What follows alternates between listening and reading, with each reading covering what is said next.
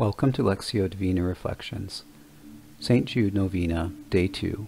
In the name of the Father, and of the Son, and of the Holy Spirit. Amen. Most Holy St. Jude, Apostle, Martyr, and Friend of Jesus, today I ask that you pray for me and my intentions. Pause for a moment to pray for your particular intentions. You are the patron of the impossible. Pray for me and my intentions. O St. Jude, pray that God's grace and mercy will cover my intentions. Pray for the impossible if it is God's will. Pray that I may have the grace to accept God's holy will, even if it is painful and difficult for me. St. Jude, pray that I may have your zeal to preach the gospel. O St. Jude, pray for me that I may grow in faith, hope, and love, and in the grace of Jesus Christ.